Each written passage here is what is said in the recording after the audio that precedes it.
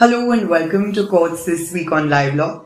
I am Tanya Pandey, here with your weekly update of the most recent judgments from courts across India. Let's begin with judgments from the Supreme Court first. The Supreme Court on 9th September stayed the proceedings instituted by global e-commerce giant Amazon for the enforcement of the emergency award passed in its favor by a Singapore-based arbitrator which halted the merger deal between Future Retail Limited and Reliance Group. The court also asked all authorities, including the NCLAT, CCI and the SEBI, to not pass final orders for 4 weeks in relation to the Future Reliance deal.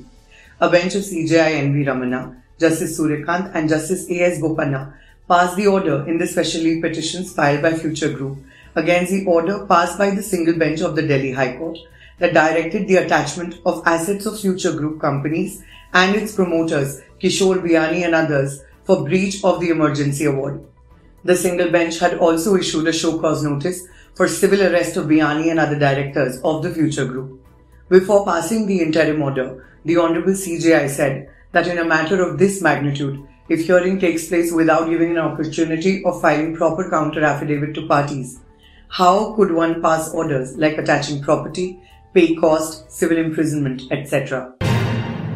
The Centre on 8th September informed the Supreme Court that a decision has been taken at the highest level of the defence forces and the government that girls will be inducted for permanent commission through the National Defence Academy. The bench of Justices Sanjay Kishan Kaul and M.M. Sundaresh was hearing a plea challenging the policy of the centre in not permitting female candidates to appear for the National Defence Academy and Naval Academy examination and train at the National Defence Academy. The petition was filed in February and a notice was issued on March 10th. The Supreme Court had in August passed an interim order allowing women to take part in the NDA examination scheduled for September 5th, adding that admission in the program would be subject to the final result of the petitions before it. The Supreme Court has held that magistrates would not be competent to extend the time to complete investigations in UAPA cases. The only competent authority to consider such request would be the court, as specified in the proviso to Section 43D2B of the UAPA, the bench of Justices U.U. Lalit, S. Ravindra Bhatt and Bela M. Trivedi held. In this case, the Chief Judicial Magistrate Bhopal had granted extension sought in an application moved by the investigating machinery under Section 43D2B of the UAPA. Also, the accused's application seeking bail on the ground that no charge sheet was filed by the investigating agency within 90 days was dismissed. The High Court upheld these orders, observing that since the CJM Bhopal had passed an appropriate order, the period available for the investigating machinery to complete the investigation stood extended to 180 days, and as such, the applications preferred by the appellants under Section 167(2) of the Code were not maintainable. Against this order, an appeal was preferred before the Supreme Court, which was allowed. Every delay in conducting a disciplinary inquiry does not ipso facto lead to the inquiry being vitiated, the Supreme Court has observed. The bench of Justices D.Y. Chandrachud, Vikram Nath and Hima Kohli observed that the prejudice caused by the delay must be demonstrated to have been caused and cannot be a matter of surmise. In this case, a departmental inquiry was initiated against a police officer who allegedly constituted, supervised and operated a Gunda squad after it was revealed that some members of such a squad arrested a person who later died in police custody. A departmental inquiry was convened against the officer and a charge sheet was issued. Central Administrative Tribunal, on his application, quashed the charge sheet on the ground that there was a delay of nearly 2 years and that the charges were ambiguous. Allowing the appeal, the Supreme Court said that since charge sheet was issued to the officer while he was in service, the disciplinary inquiry can proceed to its logical conclusion. It should be concluded expeditiously, preferably by 31st July 2022, the bench said. The Supreme Court has observed that when an alternative remedy is available, a writ petition under Article 226 of the Constitution can be entertained by a High Court only in exceptional circumstances, which include a breach of fundamental rights, a violation of the principles of natural justice, an excess of jurisdiction, or a challenge to the vagaries of the statute or delegated legislation.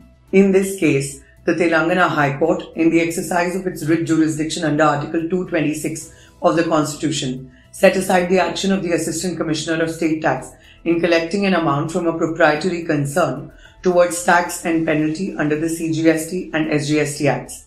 Before the Apex Court, it was contended that the High Court was in error in entertaining the writ petitions under Article 226 of the Constitution, having regard to the statutory alternative remedy which is available under Section 107 of the CGST Act.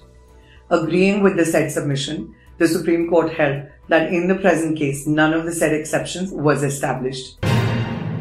The Supreme Court has observed that bank account of a person accused under the Prevention of Corruption Act cannot be attached invoking Section 102 of the Code of Criminal Procedure. It is not possible to sustain the freezing of the bank account of the appellant taking recourse to Section 102 CRPC, as the Prevention of Corruption Act is a code by itself, the bench of Justices Sanjay Kishan Kaul and M.M. Sundaresh observed while allowing an appeal against a Karnataka High Court judgment.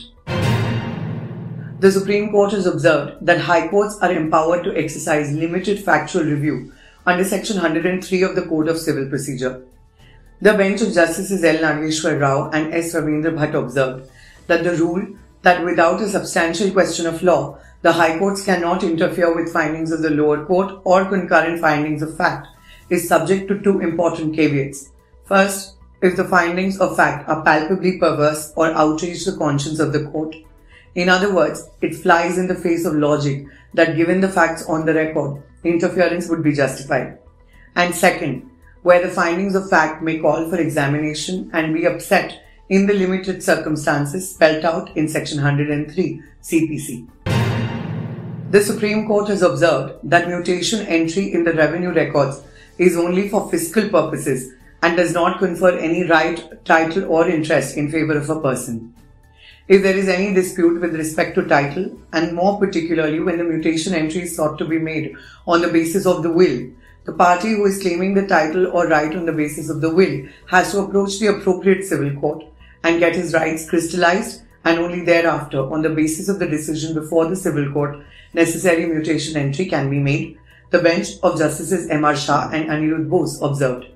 The court noted that in the Suraj Bhan judgment, it was held that an entry in revenue records does not confer title on a person whose name appears in the record of rights.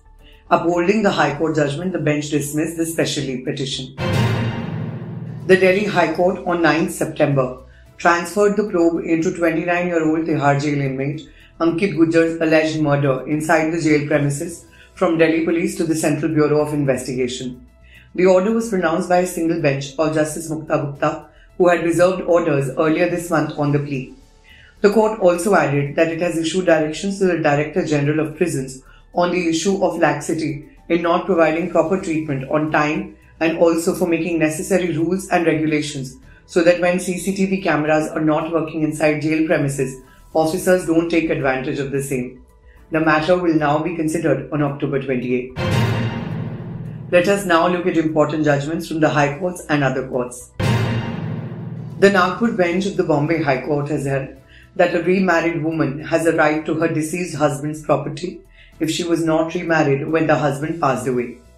The term used by the court to describe this situation was the day the succession opens. A single-judge bench of Justice S.M. Modak, in an order passed last month, after discussing the provisions of Hindu Succession Act 1956 and the Hindu Widow Remarriage Act 1856, which was repealed in 1983, observed that there is emphasis on the date when succession opens as per Section 24 of the Act of 1956. The status of the widow being remarried, continuing to be widow, must be on the date when succession opens. The wordings "if on the date the succession opens" does not find place in Section 2 of the Act of 1856. So we have to respect the intention of the legislators while incorporating these provisions in Section 24 of the Act of 1956. The court therefore ruled that if the widow has not remarried when the succession opens, the disqualification under Section 24 of the Act of 1956 will not be applicable. The Allahabad High Court recently held that under the Hindu rituals and customs, putting vermilion on the forehead of a woman by a man conveys a man's promise, an intention to marry the woman, which is sufficient enough for a woman to believe that he would in fact marry her. The bench of Justice Vivek Agarwal was hearing the plea of one Vipin Kumar, who sought quashing of summoning order passed by the Chief Judicial Magistrate Shahjahanpur in a criminal case registered against him under Section 376 IPC and quashing of charge sheet and entire proceedings of the case on the ground that in view of the contents of the FIR, it was evident that the complainant or victim had consensual sex with him. The court observed that the accused had made a false promise to the victim to marry her, to extract a physical relationship, and thus dismissed the accused's application filed under Section 482 CRPC.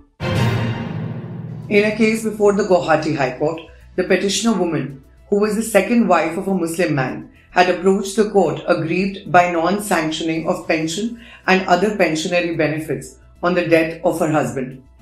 The issue in this case was whether the petitioner, being a Hindu and married to her husband, a Mohammedan, under the Special Marriage Act 1954, would be entitled to pension and other pensionary benefits. Dismissing the woman's claim, the bench of Justice Kalyan Rai Surana observed that Section 4 of the Special Marriage Act does not save a second marriage contracted by a Muslim male with a Hindu woman, and thus it would be void. As per Section 4 of the Special Marriage Act, one of the conditions relating to solemnization of special marriages is that neither party should have a spouse living. The Madhya Pradesh High Court recently advised the state government to ensure that at least one primary health center should be established in jail campus, having facilities to treat the ailments relating to heart, kidney, liver, etc. The bench of Justice Sheel Nagu and Justice Rajiv Kumar Srivastav has also asked the state to ensure that specialists or experts relating to the various ailments be provided in such primary health centers to the prisoners. Referring to the Apex Court's ruling in Husainara Khatun's case, the court also underscored that prisoners are also human beings and that their human rights are required to be safeguarded. This observation came while the court was hearing a plea for suspension of sentence of a 65-year-old murder convict who was already out on interim bail on the ground that he was suffering from a heart ailment and taking regular treatment, but his condition was not good and he needed further regular treatment. Social activist and advocate Nutan Thakur, wife of ex-IPS officer Amitabh Thakur, was granted anticipatory bail by a Lucknow court on 10th September in a case registered against her for allegedly assaulting cops and obstructing government work when police personnel went to arrest her husband Thakur on charges of abetting suicide of a rape victim, her friend. It had also been alleged that during the course, they injured the cops and also caused damage to the nameplate and whistle cord of the informant and damaged spectacles of the SHO. Considering the facts and noting that Nutan Thakur is not a flight risk and that she has given an assurance to cooperate in the investigation, the additional sessions judge PM Tripathi granted her anticipatory bail. That's all for today. If this video was of help to you, give us a thumbs up and subscribe to our channel. I am Tanya Pandey for Live Law and you're watching Courts This Week. I'll see you again very soon. Until then, have a great week ahead.